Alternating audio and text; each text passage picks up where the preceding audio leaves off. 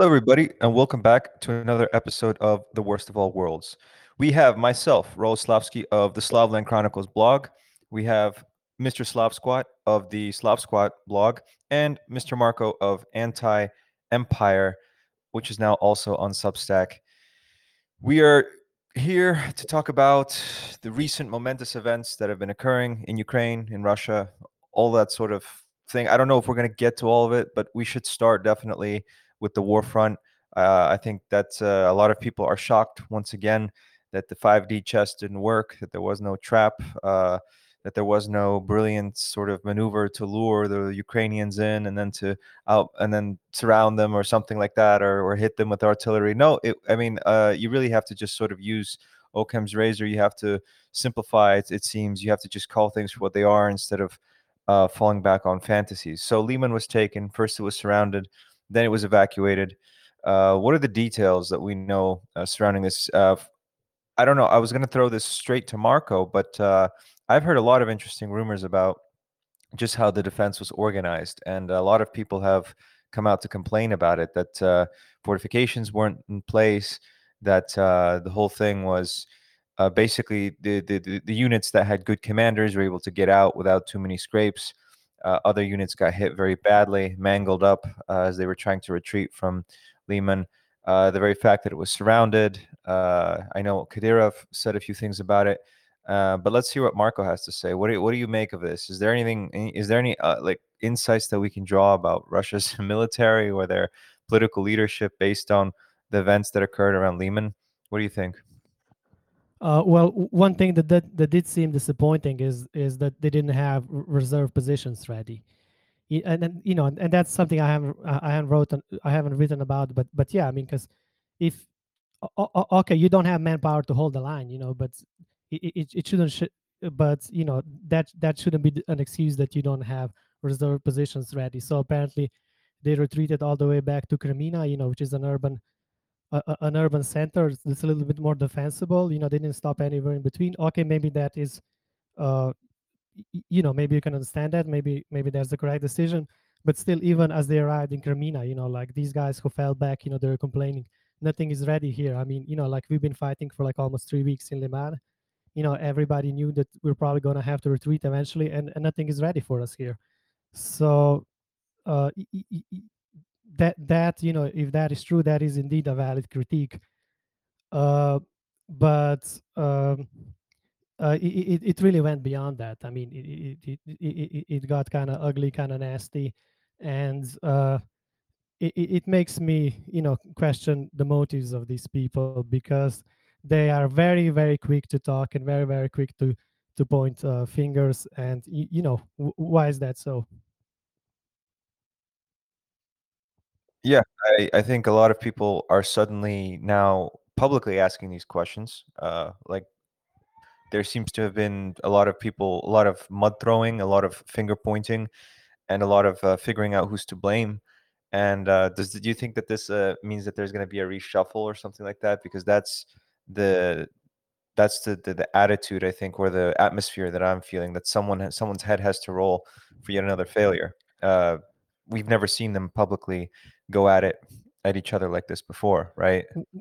Well, apparently there have been a ton of reshuffles already. Like they're reshuffling generals all the time, and it really hasn't done that much, which perhaps tells you that the cause of problems isn't there.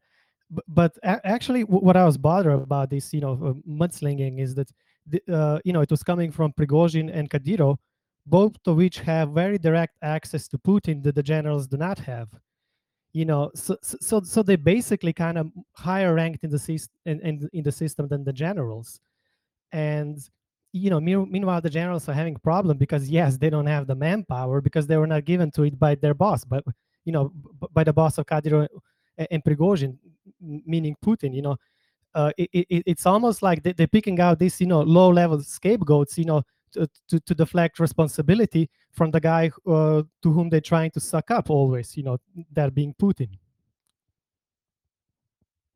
Well, that's an interesting take on it. I could definitely see. I mean, I think that a lot of people are now saying that there's like two strains of thought, I suppose, in the dissident patriotic community. in Russia, which is one of them, the more extreme one, is that there are literal traitors in the government, at the top and in the mid level, I guess you could say.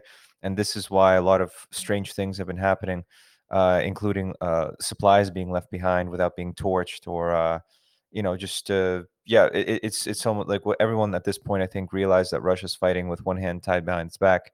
And now the question is, how do you explain this behavior? Is it incompetence? Is it hubris? Is it traitors? And so everyone's sort of trying to, as more and more people, as the realization dawns on more and more people how badly the war is going, you're going to have to choose one of these different options, right? You're going to have to choose one of these explanations for why things are going this way. And I don't know. I've definitely seen the cries of like that there are traitors within uh our like our infrastructure, our political and military infrastructure. That definitely has been gaining steam, and I hear it more and more often, obviously from like Strelkov and his people, who are leading the charge with that kind of rhetoric. But what do you think? Do you think it's a case of traitors and cronies and incompetent? Like, what would your take be on this? What would you say? Would you agree with Strelkov? Do you think it's really just treasonous people who are actively undermining Russia's efforts, or is it just some general level of incompetence, or is it hubris? Just this, they didn't, they underestimated their enemy. What do you think? Well, I just don't see incentive. If you're, a person right now in the Russian system, it doesn't even matter your ideology or your position.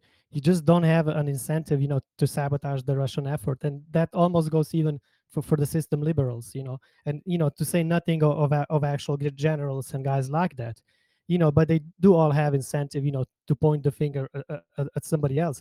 But nobody has real incentive, to sabotage their own joint effort. What can you possibly gain? Like, you're a general, you think it's going to be good for you if this war is lost, and Putin is shipped off to Siberia, and some Well, I wannabe don't know. liberal replaces him. I could definitely come up with several scenarios of where they would be incentivized to be traitors, or to not do their job well.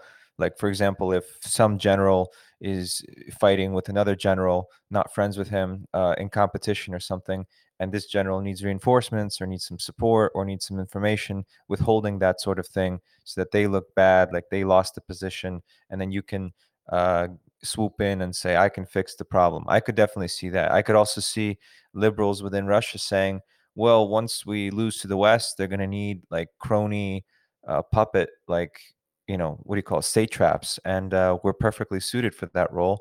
So as long as we can kind of keep things from escalating too much and surrendering gracefully, eventually we'll just go back to the status quo of like the 90s, and we'll be, being paid American money to Yeah, yeah, rule yeah, Russia. yeah. Look, you're absolutely right. But it doesn't reach the level of like systemic treason. Like all of a sudden, like half the generals are traitors, and just doing their own, private thing. No, yeah, occasionally it happens. Absolutely, these rivalries, or maybe, like, I don't know, maybe you have a few guys, who are flirting with collaboration, but this idea, that you would have like so many, like, like, this is something the Strelka goes into. I mean, for him, pretty much everybody who is, in the official military is useless. I think that it's wrong to even think that this problem began with Ukraine, although maybe Ukraine is now showing us how deep the problem goes. I think it's pretty clear that there's been systemic problems in the Russian military for a very long time, and they never really came to surface during, let's say, the incursion into Georgia or even Syria, because these were very small scale and less conventional than, basically a full, a standard war with a country that has one of the Europe's largest armies being supplied by the world's largest arms dealership, NATO. Look, go back. We often cite Top War, Military Review, one of Russia's top news portals. They have articles you can go back and look that date months before February 24th, where they talk about how serious corruption is in the Russian military. And it goes from the very bottom to the very top. Anyone who has lived any amount of time in Russia is very familiar with the conscription system, in which anyone who has a little bit of money can pay a doctor to say that they have webbed feet, and they get out of military service. And this sort of small scale, bribery and corruption, it goes straight to the top of the Russian military, and you can follow it all the way through. The NCOs infamously are known to steal salaries from conscripts. There's a horrible hazing system in the Russian military that still exists. There's a Yeah, horrible, yeah. I This mean, is true. This is yeah, this is true. You have some laziness in the military. You have a lot of corruption. But this is the main. That this has the main explanatory power. No, I don't think so. I mean, uh, if you gave the military what it needed, and that is more men, even if, like, yeah, officers, there's definitely a level of corruption, like that's endemic, but they could do more. They could do better than this. no, And but Marco, you know about this. I mean, they were selling. You had generals who were basically buying cheap knockoff Chinese communication devices because they did. The corruption yeah, doesn't yeah. isn't just basic grift. It affects your fighting capability, right, and your organizational ability. And I don't think you can just overlook that. And I think it was a sort of a death by a thousand cuts, just like thousands of instances of small scale grift, and this is the result. I don't think this is something that just Yeah, spontaneously happened once Ukraine arrived. yeah, yeah, yeah, absolutely. But look, the Red Army was also, dysfunctional in its own ways. I mean, not in the sense of corruption, because there wasn't a market to sell supplies to, but it was like super dysfunctional, and they beat the Germans. But these guys can beat the Ukrainians. So it's not incompetence, since they just, they don't have enough resources. Yeah, that's obviously a big part of it too. That they're not given what they need to actually fight this war, which is something that this was the main problem starting on February 24th. They're not actually fighting. They decided not to fight a war, even though they needed to. Yeah, and this is something that Liman showed very nicely, and I think that Rolo said all that needs to be said about this. That people saying everything is going according to plan, everything is going according to plan. This is the plan now. Like, you're gonna run out of from Liman. This cannot possibly be the plan. I mean, obviously things have happened that were not planned. So Yeah, well, speaking of adjustments being made, I think that the rhetoric has totally shifted at this point. It was this sort of legalese beforehand. It was Lavrov speak, and although Putin did say something interesting about decommunization on the eve of the effort, but for the most part, it was this ridiculous. We must demilitarize and denazify Ukraine, whatever that means. However that goal is accomplished, no one really knows. Now, though, after Putin's speech, we're hearing a lot about how Russia is resisting the satanic Western world order, talking about how the West is waging a war against families, how the West is basically undermining all human values and blah, blah, all this sort of stuff, which is something that you'd hear on Infowars and something that I've been hoping to hear for such a long time. Putin has sometimes tiptoed up to the line, sort of played around with this kind of rhetoric, hinted at it, and for the longest time, I thought that they just weren't aware of what was going on in the West, because most of these people don't know how to use the internet. Unfortunately, these people in the Kremlin. I mean, Putin famously doesn't use a phone, doesn't have email. Everything is brought to him in these folders, right? So could you imagine like someone photo scanning like some memes and stuff, and some a lot of this stuff really is video content, like seeing what these transgender activists are doing with the kids in the streets and in the bars and in the schools and the libraries and stuff. It's you really have to see it to believe it. It's a really powerful talking point. It's one that I think I've really wanted to hear for a long time. It's one that appeals to right wingers the world over.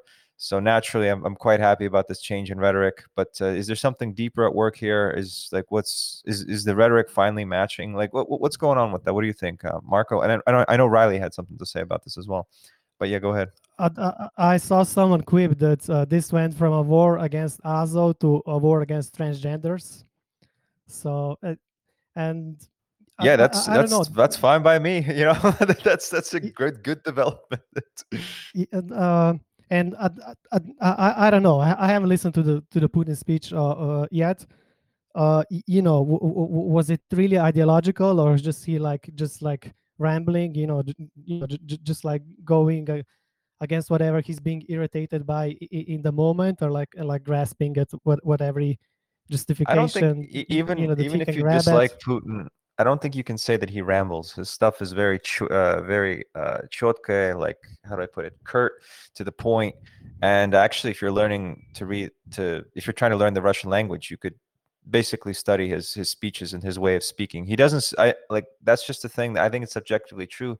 If you listen to the way that other officials and other people speak around him, they sort of talk into their throat, they kind of mumble, they do that Soviet, that gargling sort of. I don't know if you know about this, Marco, or if Riley knows what I'm talking about, but the Soviet officials had this way of speaking where they would kind of, it was like a way of affecting their voice to make it seem more what is it called, like paphos, why am I forgetting English words to make it seem more pompous? Yeah, that's the word. More pompous and more deep throated and stuff. And what it translates to is like a lot of these officials. It's sometimes it's indiscernible what they're trying to say. Putin doesn't do that. He speaks very simply. Speaks in a very I would say like the people's language. So I don't think you can say that. I'm defending him right now, but in general, it was, yeah, it was just he wasn't pointing out Russia's ideology. I mean, he said some stuff about what Russia believes and everything, and I think we wanted to talk about this before, how Russia doesn't have an ideology, how Russia doesn't really have an understanding of itself in the world, and what it like its relationship, or where it stands in opposition to Western values, which ones, what the West even stands for. There doesn't seem that what in general there doesn't seem to be a cognizance of the situation as it is now, and anyone who's like on the internet who's following these developments in the West. Yeah, Yeah, go ahead. but he's saying things now that he's in a position where he has to mobilize people to go into a losing situation and turn it around. He could have been mobilizing the 7 months ago to go in and just ask them, hey guys, please just keep up the momentum, which would have been a lot easier for the guys who are being mobilized. And now all of a sudden, now all of a sudden he's also remembering to go, after the transgender West and stuff like that. Uh, now that he has this very tough sale, uh, to sell to the people of like, hey, I'm mobilizing you now. Sorry guys, I said 7 months ago you won't need to. Yeah, you do need to go, and because I didn't do it 7 months ago, now it's going to be a lot more difficult for you than if I did it before. Yeah, but what you're telling me though is that the people, despite all this, despite all the losses, and despite the fact that things aren't looking so good, that he knows that they hate transgenders and they hate like Western ideas so much that they'd be like, okay, we don't care, we're still gonna go because you said we're fighting against this. So if anything, it's it's kind of based. Let's be real here. But I wanted to hear Riley's opinion on this. I know he's been following as well. I don't buy it. I think that talk is pretty cheap, and I don't understand why, if you were fighting a war against transgenderism, what Ukraine would have anything to do with that. To me, this just sounds like empty political rhetoric, pure desperation. To be perfectly honest, um, Yeah, aren't they Nazis? Like what is it now? look, I'm sorry, but this is sort of like people claiming that Russia is fighting a war against NATO by invading a non-NATO country that's a Slavic brother. It doesn't make any fucking sense. You know, I just don't. I don't get this. I don't get this rhetoric. If you're fighting against transgenderism, nuke New York City. I just don't. Why would Yeah. Ukraine have anything to do with this? And by the way, Russia is already That, all Russia can do with the transgender thing is just make sure that this kind of ideology doesn't take root in Russia, which they're doing a pretty good job of already. You don't need to fight a war to all you have to do is pass legislation, which they've already done basically. It just doesn't. I just don't see what they. How does this conflict actually? So Russia wins in Ukraine, and then the rest of the world gives up on transgender stuff. Is that how it works? They sign yeah, a treaty. It's stupid. It's a stupid thing to connect these two together. and Well, and wait, Doesn't wait, and make wait, any and wait. and But sense. but these and, but and, these and, and, things weren't. Okay, now we're getting into it. No, Now it's the argument. stupid, Rolo. It's a stupid thing No, to say. no, you don't understand, Riley. This was only passed because of the war, because of the special military operation. The stuff you're talking about was passed recently. The anti-gay propaganda law before that didn't Rolo, come work. I on. know. No, I know Yeah, for a Russia. yeah, fact it didn't. but that but so what, so what, because they're only passing because of the war, now war Yes. is good. I mean, they could have passed this without the war, and fine, like, Well, you don't clearly need they the war to couldn't. do this. Well, you guys are in No, fantasy yeah, land. I'm telling you how no, it happened. No, no. they couldn't because of who they are, not because of the circumstances. And what Riley was saying before, let's nuke New York. Exactly, if this is about NATO, let's go invade Finland and Sweden, and I'll be the first to go. I agree. I do think we should invade those countries. But well, we could just start But with the by Baltics. the way, so while these Russian, mobilized citizens are fighting the transgenders in Ukraine, they're being forcibly injected with expired Sputnik V doses. So that's a pretty big L, in my opinion. This is a new level of coercive injection that, uh, as far as I know, would make Russia. It currently has one of the strictest mandatory vaccination policies in the world, because if you refuse to mobilize, you get 10 years in the slammer potentially. It means that by extension, refusing to get injected means 10 years in prison for 300,000 Russians. And of course, enforcement is going to vary, just like with the regional vax decrees that were coincidentally also introduced in the autumn 12 months ago. And so I just, I'm sorry, but I don't buy this narrative where it's like Russians have to take up arms and throw themselves against the degenerate space lizard West, when all Putin has to do is sit down at his desk and sign a few decrees, and he will make Russia less degenerate and less awful by a multiple of 1,000, just with a stroke of a pen. And he won't do it. He doesn't even talk about it. In fact, he openly supports a lot of the space lizard West policies in his own country. So I'm sorry, maybe I'm just too jaded, but I just don't buy it anymore. No, I'm just saying that, like, if you believe all that is true, then only something like a war could, get Russia to start behaving differently, The because war they is were. the people are getting forcibly injected because of the war. All right, yeah, I can't argue against that one point. That's true, but that other But that's a stuff pretty about. that's your body. That's your physical body. It's like, oh yeah, like they're putting this untested, potentially extremely dangerous Well, you genetic said it goo was into my body. expired, But right? You said it was yeah, expired, which right? would probably Then make it even maybe worse. Which would probably it make might it make even it better. You now don't you know now that. you grow an extra head, aside from getting myocarditis. It's just like, come on. Like, why? Come on, there's no excuses here anymore. I'm so tired of the excuses. There's just no excuse for this bullshit anymore. Well, I'll try and find one for next time. But in general, Okay. there have been I just don't like we're saying the same things except for the I know we vaccine are. thing. I know we are. I I'm know we just like are. giving I it know a we are. different spin. I'm just saying, like, I get well, it. look, I get yeah, it. a lot of this stuff that's happened would not have happened. Like, Russia is becoming more based, minus the But stupid but clot shot Rolo, thing. we both know that a lot of the social conservatism that is reflected in Russian law is not a top-down policy. It's coming from the bottom up. It was the same with gay issues in Right. It was Russia. It was Milanov this pretty much who it was spearheaded it. it's grassroots stuff, and this idea that if Russia didn't have strict legislation against transgenders and that would somehow make Russia into a safe haven for transgenderism is ridiculous. We both know that. It's no one would tolerate it within Russian society. It's a total bottom up sort of civilizational decision. And so, okay, it's great that the government gave a nod to this, but it's not like the government is like taking this sort of they're taking this sort of moral position that transcends public opinion. It's the exact opposite, you know. Yeah, yeah. I mean, I do think that honestly, just being able to the best way to combat transgenderism is to not allow like degenerate Western media in your country and to create your own. Unfortunately, Sure. Russian media is not very good Yeah, at but all. what are you saying? If people are exposed to that, they're gonna become transgender all of a Yeah, sudden. it's just Like, yeah, dude, I know you're a libertarian, but like, look, we've tried the free drugs experiment in America. Apparently, if you just expose people to drugs and the option of using them, they will use them. They will use them in huge quantities. yeah, I and mean, then they that's should. They should. Look, what's the problem with that? I use Well, huge quantities of alcohol. Some people prefer some other stuff. What's the bad in that? Well, because I don't want to live around people who do drugs and I don't want them like, and it's my people. I mean, I don't want to see, I don't think they have like choice. I don't think everyone's a rational person. I don't think everyone's a person who has even the capacity to exercise self-control. I'm not going to put in front of like a guinea pig, lettuce spiked with arsenic and be like, control yourself, pig, don't eat it.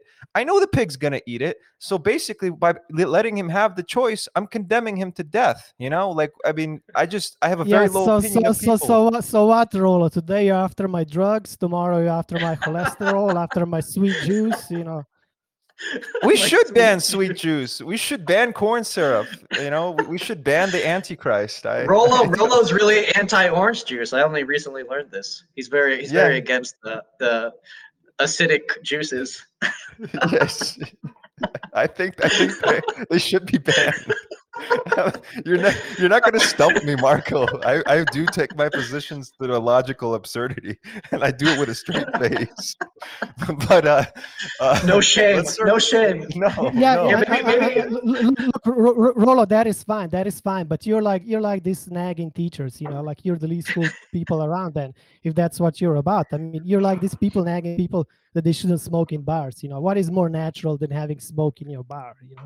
I'm not against smoking, dude. I think nicotine is good for Yeah, you.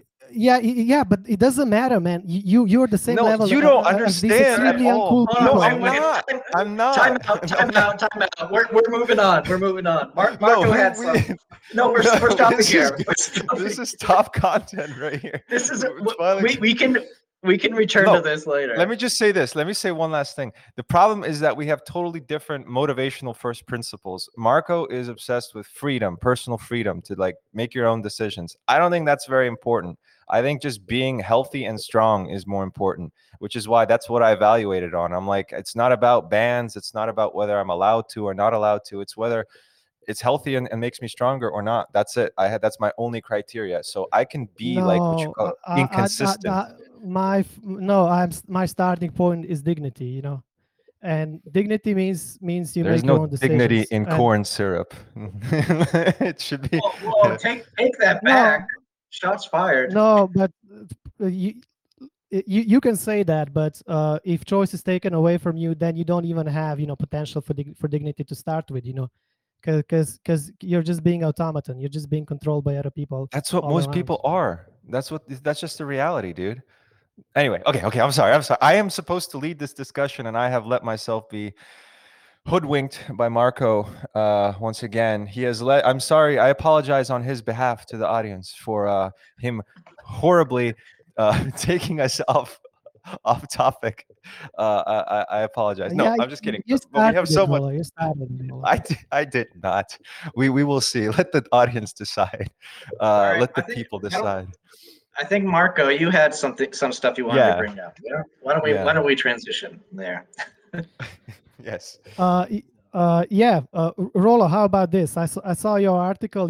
It's good, but there was one part that I was like, like, uh, you seem to be positively inclined about this law passed by Duma that like, oh, we're gonna be so tough on these people that we're mobilizing. They better not think about voluntary surrender or refusal to participate in hostilities. I mean, first of all, why are you talking about voluntary surrender right now? I mean, is that a thing that is are you trying to apply that is a thing that is going on? I mean, why are you casting like suspicion on your people that you're mobilizing right now, and warning them about in advance? Like, is this a real problem? I have not heard about voluntary surrender. Yeah, sometimes you get captured, like to continue to fight will be pointless. You will just die. You couldn't do any damage to the enemy. But like voluntary surrender, I have seen nothing of it. And these are people, who are sitting safely in Moscow. They all have a lot of money. They all corrupt. None of their children will go to war. None of their husbands will go to war. But how they can present themselves as like, oh, look at us, how tough we are, how hardline we are now, 7 months into the war. We're going to really threaten these people who actually are a lot more patriotic than us and who actually are going to war, by if you don't do it the correct way, we're getting you for 10 years or 15 years or whatever. Don't even think about voluntary surrender. I mean, if I'm being mobilized and somebody's threatening me about, they're going to do something about voluntary surrender, I might do it just to show them they cannot threaten me. I mean, what is this nonsense? Some Moscow liberals from the Duma are going to threaten you like this, and like you're happy about this. Well, I mean, I like the other parts, the ones that I highlighted and actually like talked about. Like I don't think voluntary surrender is.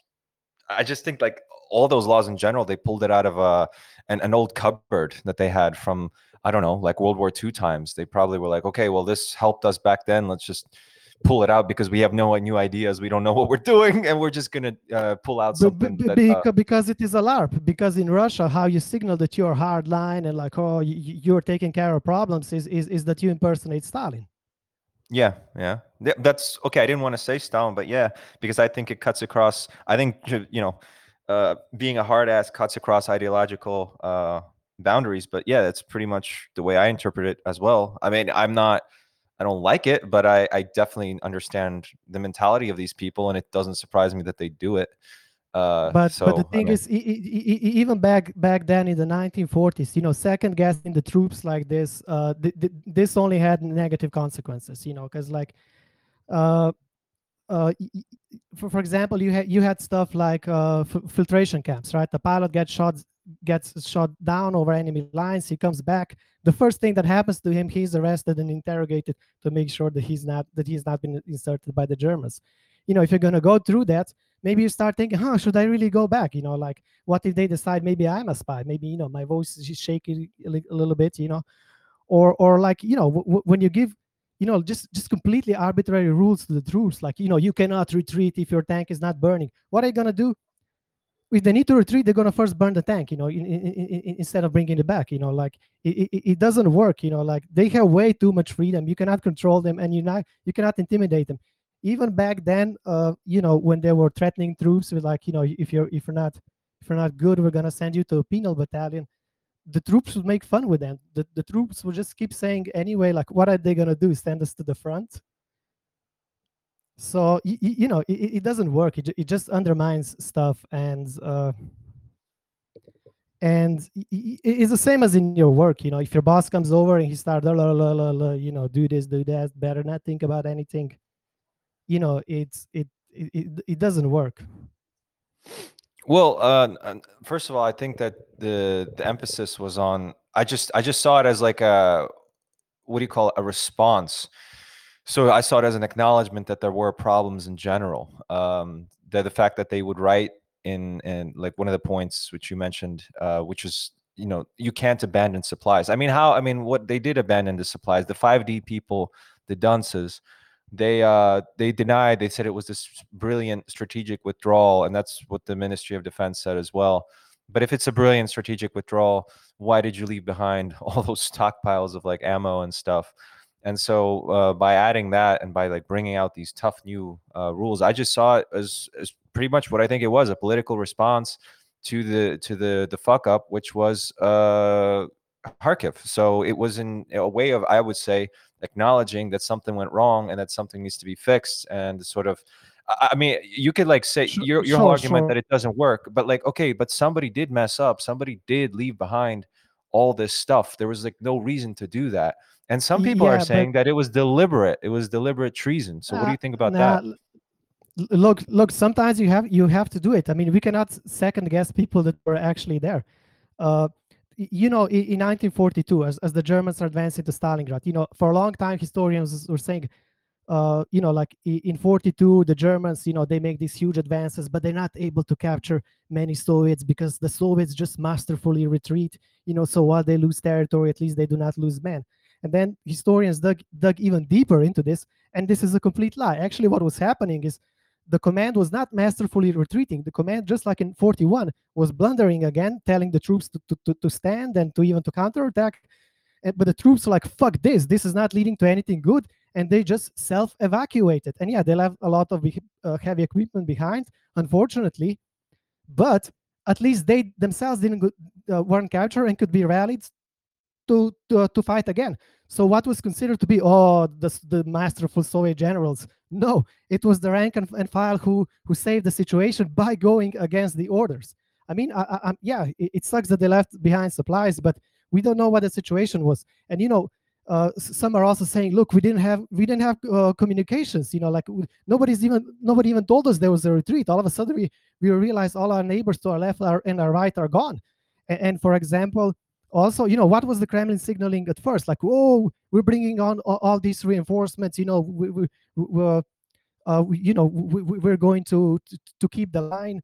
So I don't know, maybe the troops are there thinking, like, instead of setting charges, to be ready to explode everything, they had other concerns. They thinking, okay, well, reinforcements are on the way, let's not panic too soon. Let's go, dig in deeper, in the meanwhile. I mean, we do not know, but what we do know is that these poor guys were very much outnumbered.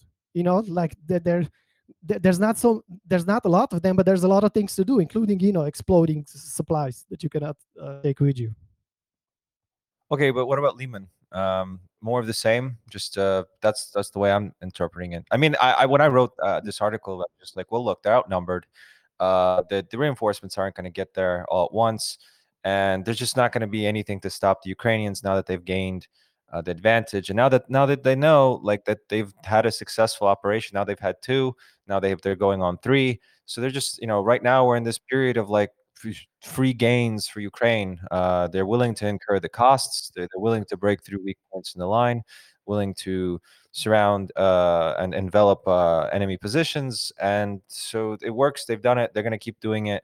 So I was like, okay, well, it's pretty obvious that it's going to work with Liman, and it's pretty obvious it's going to work again. And you know what? I think they might even take Lysychansk at the pace that it's going before this whole thing can be stabilized. So what do you think about that? Is that Yeah, roughly what yeah, you?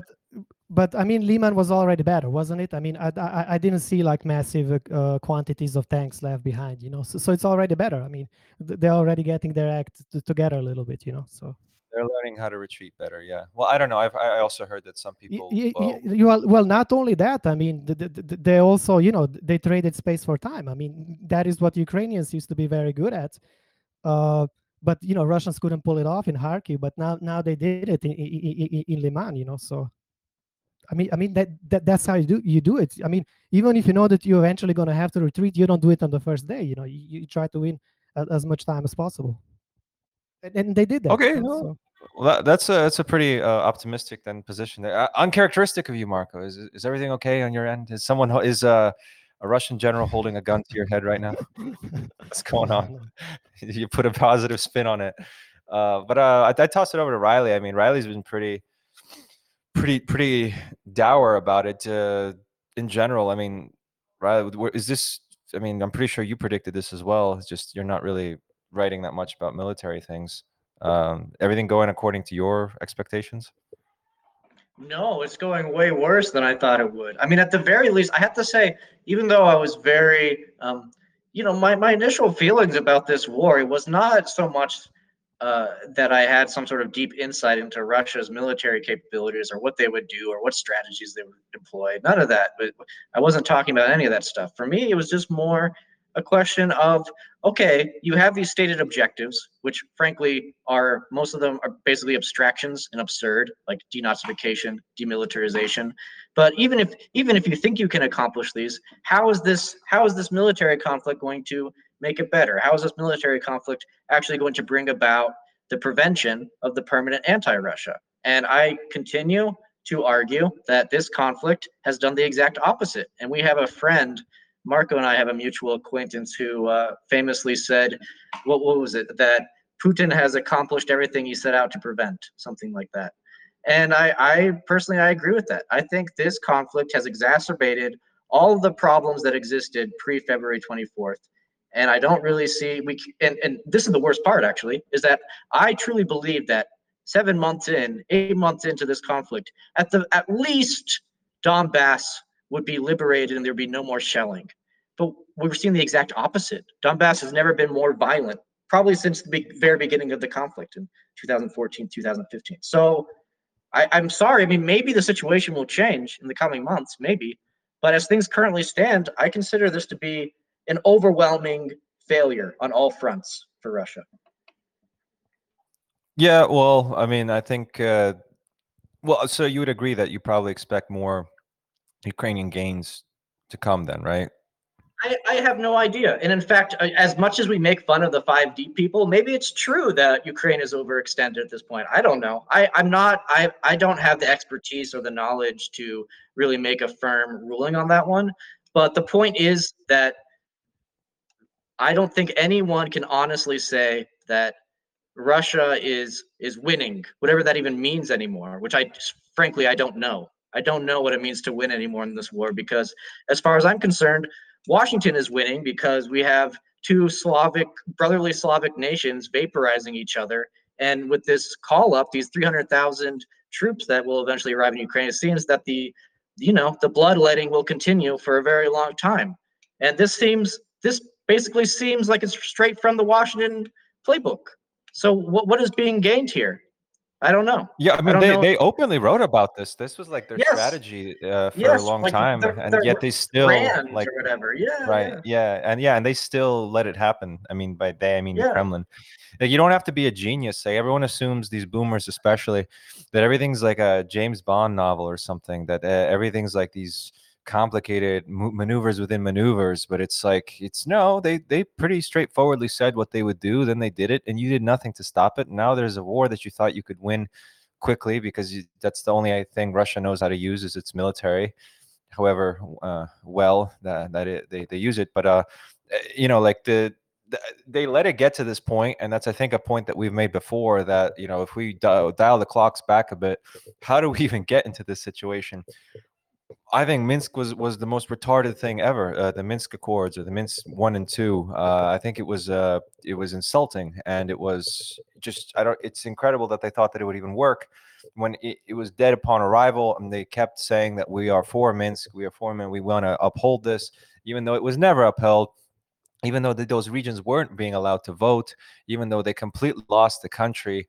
Yeah, and they were claiming like, oh, we can't, fight, we can't defend these people, we can't incorporate them because we can't move quickly, because then we'd lose all of the rest of Ukraine. But they ended up, but it was obvious that they had lost it after the dust had settled around the coup, and the anti-terrorist operation, so-called, began. It's like, I don't. What were these people thinking? It's this weird. I think Marco wrote an article about it, just the mindset of the Kremlin, which is that they really do believe in this like rules-based international order thing, and that was like their line, and they were sticking to it, and they weren't acting like a real politique, like Frederick the Great style. If it's in our interest, we'll just do it. They've started acting like that now, but before then, they were all about like feebly bleeding about international norms and conventions. Do you want to? I mean, that was a pretty good article, Marco. I mean, I think you made a good point. Would that explain why they were so incompetent leading up to this disaster and this war? That they just they again, they held their hands were shackled. They were fighting with one arm behind their back, but this time in the political international law arena, instead of just going for the throat like the Americans do. I mean, why they went, into Ukraine, in such a small way in 2014. I think a lot might have to do with money, because, like, I mean, I find this mind-boggling, but apparently the Kremlin is very concerned about having to pay pensioners and stuff like that. So they were like thinking, if we get East Ukraine, is that even an award? Is that even good for us? That might, diminish our Gazprom profits a little bit. We don't want that. So that's one thing. Uh, I'm not sure if they were still shackled by this whole international law approach. Uh, but yeah, I also wrote in the article, that what it looks like to me, that this year, they just started impersonating Americans outright.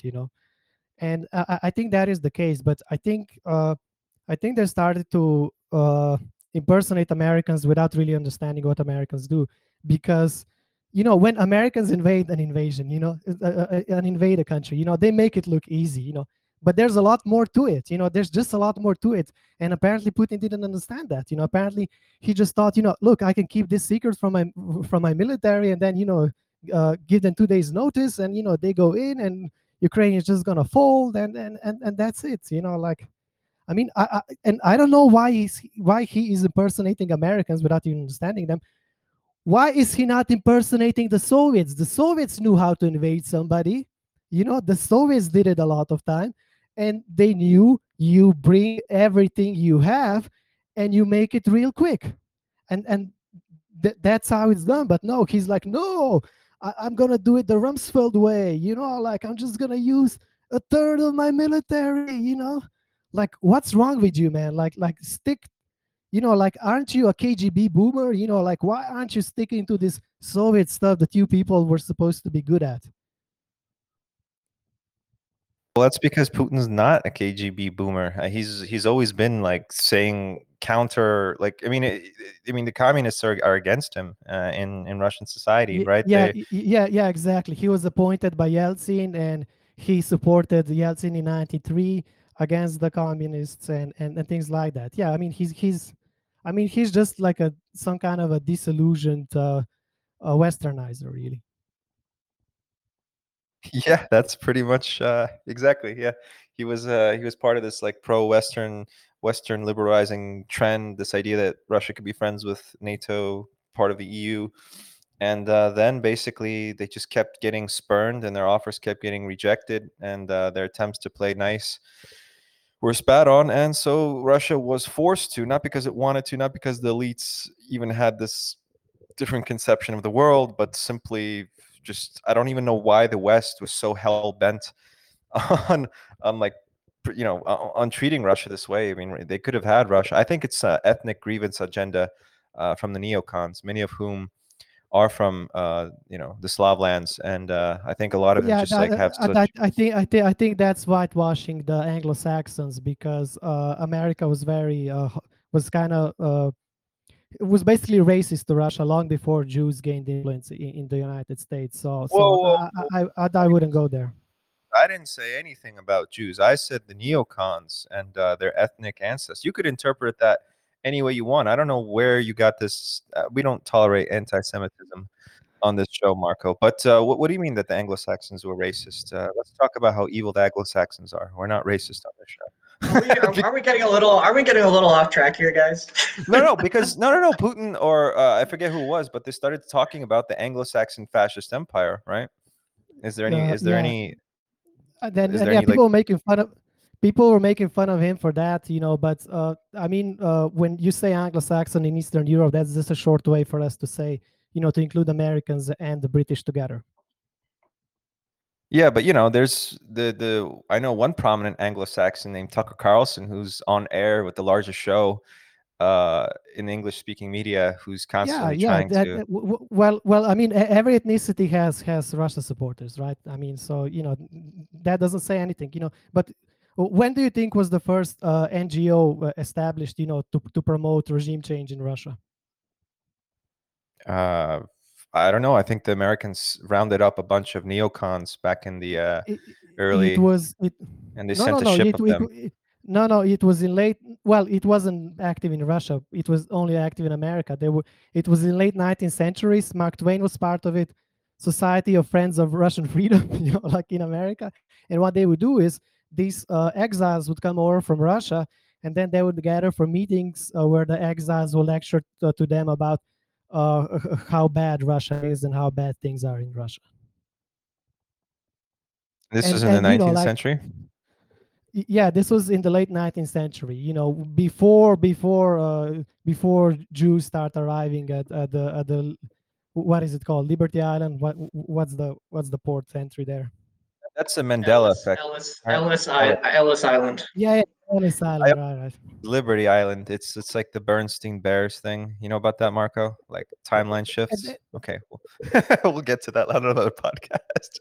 But yeah, I don't know. I mean, I think one of the things I try to stress on my blog is this idea that liberalism is a messianic like religion, and so it's a globalist project inherently by its nature, and I get into why that is in detail. But in general, that is probably why. I mean, it's just if you have a system, a political system that's based on authoritarianism, it's always going to be butting heads with a system that's based on like free trade, opening up new markets for exploitation of raw resources and export of finished goods. Because of these values, these mercantile oligarchic values, they're threatened by the authoritarian model. So on that level, yeah, there's always going to be a butting of heads. So But look, if they wanted to promote liberalism in Russia, gone about it in a better way. They could have been more successful if, for example, they granted Russia a little bit of equality, a little bit of what it wanted, to run some parts of the post-Soviet space, and that way they would have had their liberal victory, but that wasn't good enough for them, so it seems there is another dimension there. They're not all just about what's best for global liberalism and spreading it. There's also a little bit of something else. Well, I mean, I would also say that, like with England and the Great Game, that's when we have a lot of this anti-Russian, like Russians are Mongols, Russians are Asiatics. That sort of propaganda starts being promoted. But at that point, you could argue that at that, we're talking about Great Britain, which is already controlled by neocons since, at least the Napoleonic era, if not earlier than that, since the Glorious Revolution. But whatever. I mean, I think there is something. I don't know. I really don't know. I don't know why we can't speak openly about these things. I mean, I do know why, but it's like if we're really facing an existential war, and pretty much literally everybody who is promoting this war against Russia is a neocon and has like roots in the shtetl of Eastern Europe. I mean, can we not say that at this point? At what point will it be okay for us to say it?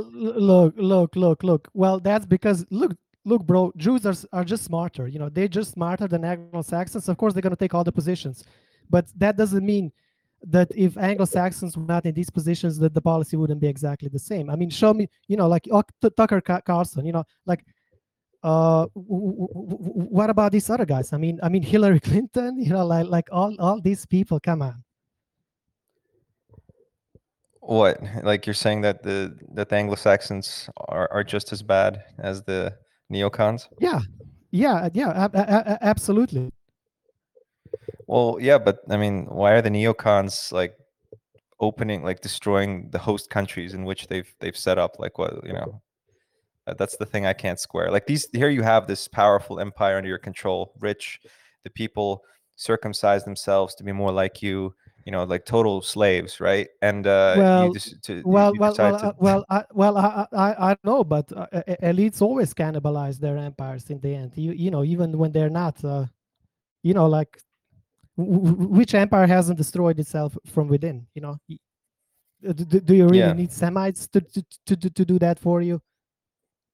Well, I mean, apparently they can accelerate the process, so that's, I mean, that's quite observable right Well, now. well, look. I mean, if that is true, should I mourn that? I mean, should I mourn the fall of America? I don't give a shit. Get on with it. If that's what they're doing, then the neocons, cannot do that fast enough for me. I mean, what the fuck do I care? I'm a Slav from the Balkans. Do I give a shit if New York drowns itself in transgenders? Well, it's all a package, like if you are pro transgender and you are also pro bug, you are pro global warming, like you believe in that, you promote this green nonsense. You are also pro democracy in Ukraine, you are pro war with Russia. It's part of an entire identity. It's a whole bundle. And I don't know what is there, short of a nuclear war, we're going to have to learn how to deal with these people like Americans and British and French and whatever. We're gonna live in a world with them. So it'd be better if the people that didn't hate us as much were running these countries than people who it's part of their religion that they have to believe everything that the Jewish media tells them to believe, and they just go on a war jihad on social media against Russia, or they take all the positions in the government, and everyone has to rah war with Russia. It's like I don't see why you wouldn't look for friends in the West, why you wouldn't try to promote people like Ron Paul, or try to create bridges of Yeah. friendship, Well. Look. There are good people in the West, but I don't see that there is any kind of ethnic distinction. I mean, the good people, they are in the same proportions as they are found in the population. I mean, the good journalists, the dissidents. In fact, the Jews are vastly overrepresented among the good dissident journalists. Exactly, probably for the same reason. I mean, Jews are just freaking smart. Let's be honest. So Eh, they are overrepresented nepotistic, in the I'll give bad you that. guys. They're all also overrepresented in the good guys. So you know. Okay, I strongly disagree on that last point, but okay, so you're cool with the whole Anglo-fascist rhetoric stuff that we hear coming out now. I think we have to talk about the neocons, and I know that the Russians know about it. Every Russian knows about it that you talk to in Russia. They know who's to blame. I mean, even in Ukraine, they know, and they just sort of like, well, yeah, they run everything, but they're on our side for now. Uh, Zelensky, the prime minister, Nuland, Psaki, every like the entire cabinet of Joe Biden is. I don't think there's like one guy who's not Jewish in that cabinet. I had a list actually prepared. I didn't think we were going to talk about it today, but I'll bring it up next time. But anyway, so okay, now we're talking about the satanic Anglo-fascist empire that is hell bent on conquering the world and subduing Russia. So that's great. That means that there's not going to be any negotiations. Maybe that's why this rhetoric is being used, because now it's like, well, we can't back down. Now we're taking this seriously. Now we're going to get ready. But is it all just on the level of words still? Like, is there anything to indicate that like Russia's like mobilizing for like a war economy or like getting ready for a serious showdown? I mean, I know Riley thinks it's all bluster, right, Riley? I think Russia's greatest enemy is itself.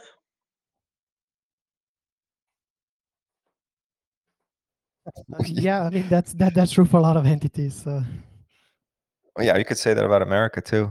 I just don't buy it, Roll. I'm sorry. I don't buy the if only the satanic space losers weren't around, Russia would be, would be free. I think, and by the way, I've made this argument long before the February 24th, so it's not even specific to the war. I'm no longer interested in this like fiery rhetoric, and we see this from Dmitry Medvedev especially, who just did this, who was a total snake and a space lizard in his own right, now acting like some sort of far right extremist nationalist talking about nuking anyone who hurts his feelings. This is on Telegram of all channels. This is nonsense.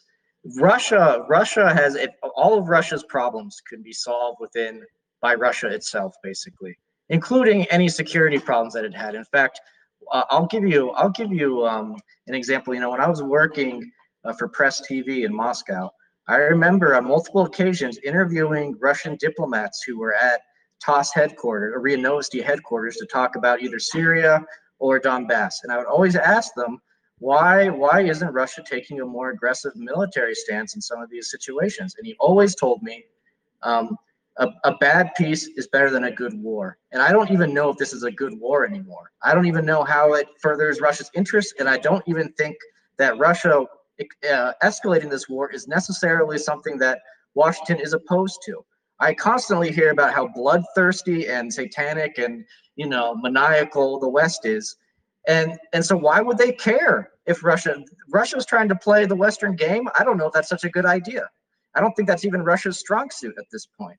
And I don't see how it's saving Russian lives when, by the way, Russia has seen the worst natural population decline last year in its basically entire recorded modern history, worse than the 90s, the socioeconomic collapse of the 90s. And you guys are telling me, man, the Russian Ministry of Health has murdered more Russians in the last year than Azov ever could dream of. And I just don't buy it anymore. I'm just so tired of it all. And if you want immediate change, you want real change in Russia, just gut the Kremlin, literally gut it, like burn it down and rebuild. Yeah, I mean, let's talk a little bit about that. Like all these snakes, like not just in the system, but like the snakes that they put in front of television cameras. I mean, they're like the worst people ever, like the worst people in Russia or on TV. You have Soloviev and Simonian. Every other day they're talking about how London should be nuked, and then all of a sudden, mobilization is proclaimed, and some poor guy in the province, accidentally sends a summons to a guy who's like 60 years old, and that guy's like half blind and stuff. And that's a huge fucking scandal. Simonian is like, wants to crucify this guy. How can that possibly happen? How can they do that? This has to be dealt with in the strictest manner. Like you want to nuke London every other fucking day. Now it's a big problem because some guy accidentally got called up, and they're gonna solve it in a couple of days. I mean, what the hell is this? And look, even if they didn't solve it, even if they sent that guy to the front, who fucking cares at this point? I mean, you want to nuke London, but now we have to stop and think about some poor old guy that's gonna die for nothing in Ukraine. I mean, that isn't comparable. Like if we want to be nuking London, then like then like fuck this, like you're gonna cry about this, tiny little things that you contributed to. Why do you think he's being called up? Well, because you want all these escalations all the time, and also you people, your boss, who you're running interference for, he never fucking prepares for anything. Everything is ad hoc. Like waits everything for everything to be way too late, and then all of a sudden, some poor provincial official has to conjure up a giant fucking mobilization in 2 days. Whoa, whoa, whoa! Hold on. So first of all, Simonyan and Solovyov, both not Russian, by the way. One is Armenian. Oh, One come is. on, bro. Hey, no they're one. on they're on Russian state TV. Someone interviewed Putin recently at like I the. know, but that doesn't change what she is. That doesn't change what she She's a is. Russian. She's a Russian citizen. Come on, man. That, she's a If you Russian want citizen, to, yes. okay, if you want to go down that route, like what percentage of Russia isn't even ethnically Russian? A pretty large percentage. No, Russia is Yes, more Russian than yes. Israel is Israeli, dude, and Okay, but and they get to call there are themselves an there ethnic are state. millions of ethnic minorities who are fighting at the front right now for Russia. Yeah, Good. but We but should but look send but millions but more. but look, right, but look, Riley, they're minorities from Russia. Simonian, she actually has a country, outside Russia. So that's actually Right, and pertinent she's here. been Because shilling.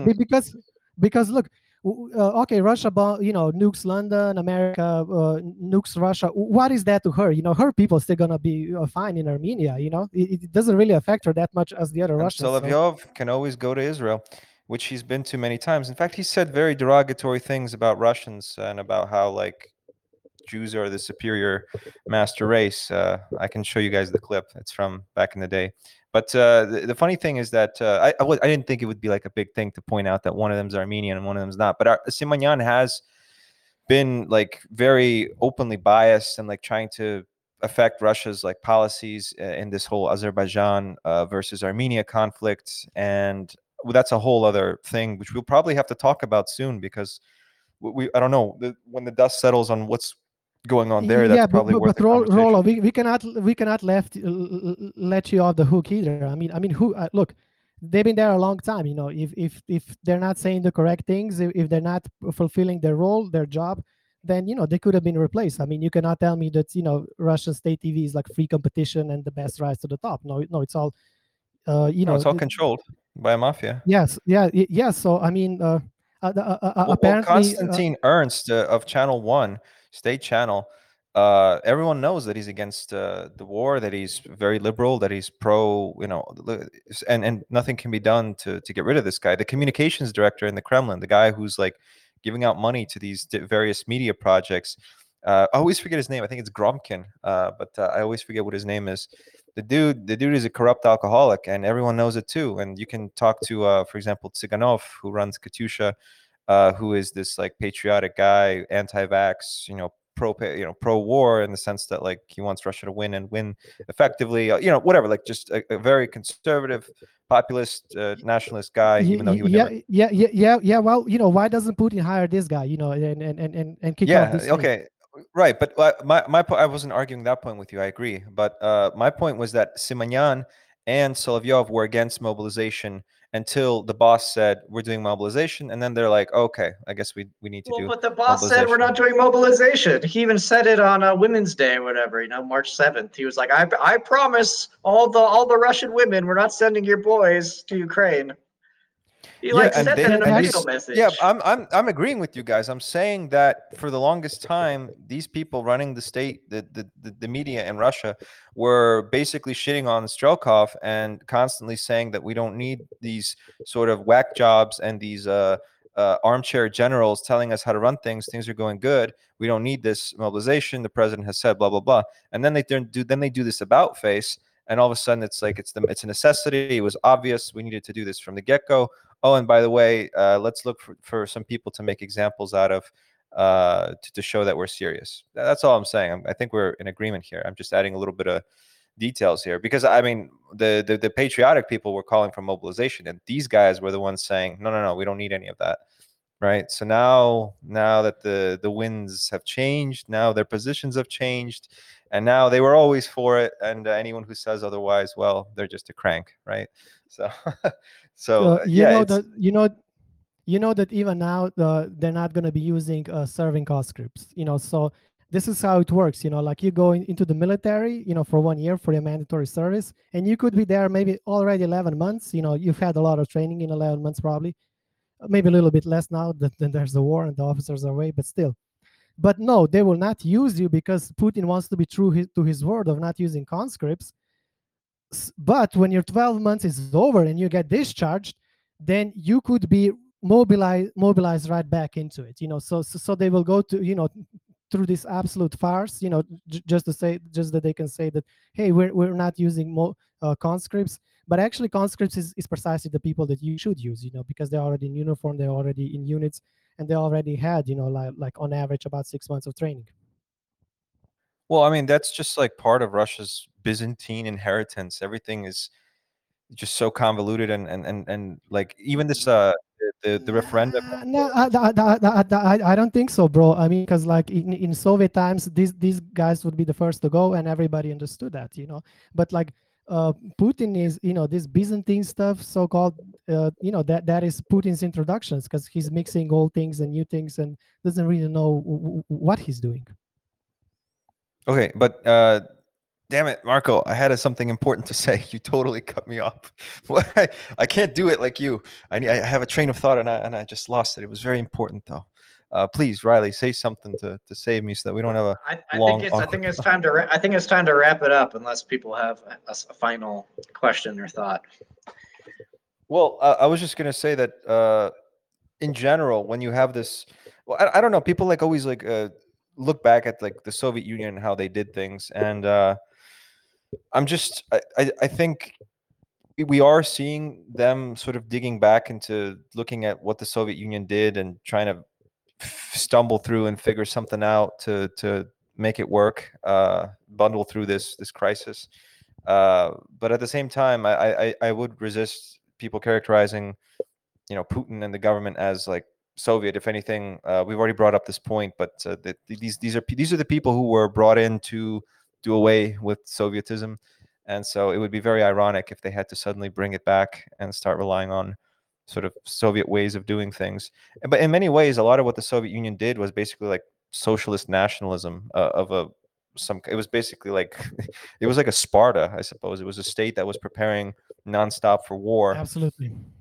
So you could actually take a lot of things from what the Soviets did, maybe make it a little bit more streamlined, maybe use some new technology, drop the stupid ideological stuff, drop the proletariat of the world rise up nonsense, but just take some of the effective policies that created this superpower world like Sparta that was about to go to war with the collective West. I mean, that's, yeah, sure, by all means do that. It's just I think a lot of people would see that, and if it was coupled, merged with like the old Soviet symbology, that would definitely not help Russia's case abroad, because the only people who are still sympathetic somewhat to Russia are sort of conservative people in the West, I would say, and bringing back all this communist stuff. I mean, take the policies, take the stuff that works, take the best practices, but just for God's sakes, please leave behind the hammer and the sickle and the red star if you know what's good for you. That's a concluding note that I would end on. I think they will end up using some sort of neo-Slovak uh, ideology because they just can't think of anything else. Do you guys have anything you want to comment on that final point before we wrap up? Yeah, I would say, look, if you want to go, evolve past the Soviet way of doing stuff, by all means. I mean, after all, in the end, it didn't work out. Like their people got tempted by the riches of the West and all that stuff. But the thing is, if you're gonna evolve past that, then please do better. But if you're gonna do worse, then I'm sorry, then you should have probably just copied the Soviets. And in this military stuff so far, I'm sorry that they're falling short of the Soviets. Thoughts, Riley? I mean, I guess my concern is you might have a Soviet-like controlled economy where you don't have any of the good aspects of the Soviet Union, like good healthcare, competent education, et cetera, a large industrial base, and you have all the worst aspects where basically a giant spook state, very low like you have to wait a year to get a car or whatever. So that's what worries me. That's what worries me about that possibility.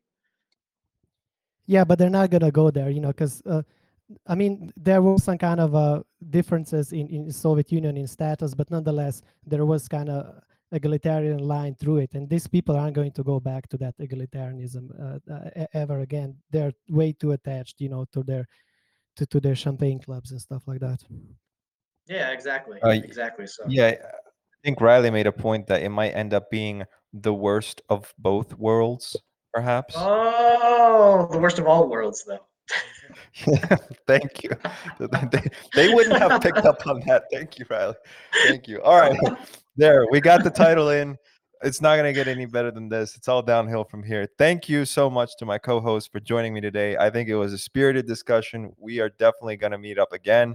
There's so many developments to talk about. We didn't even talk about the referendums.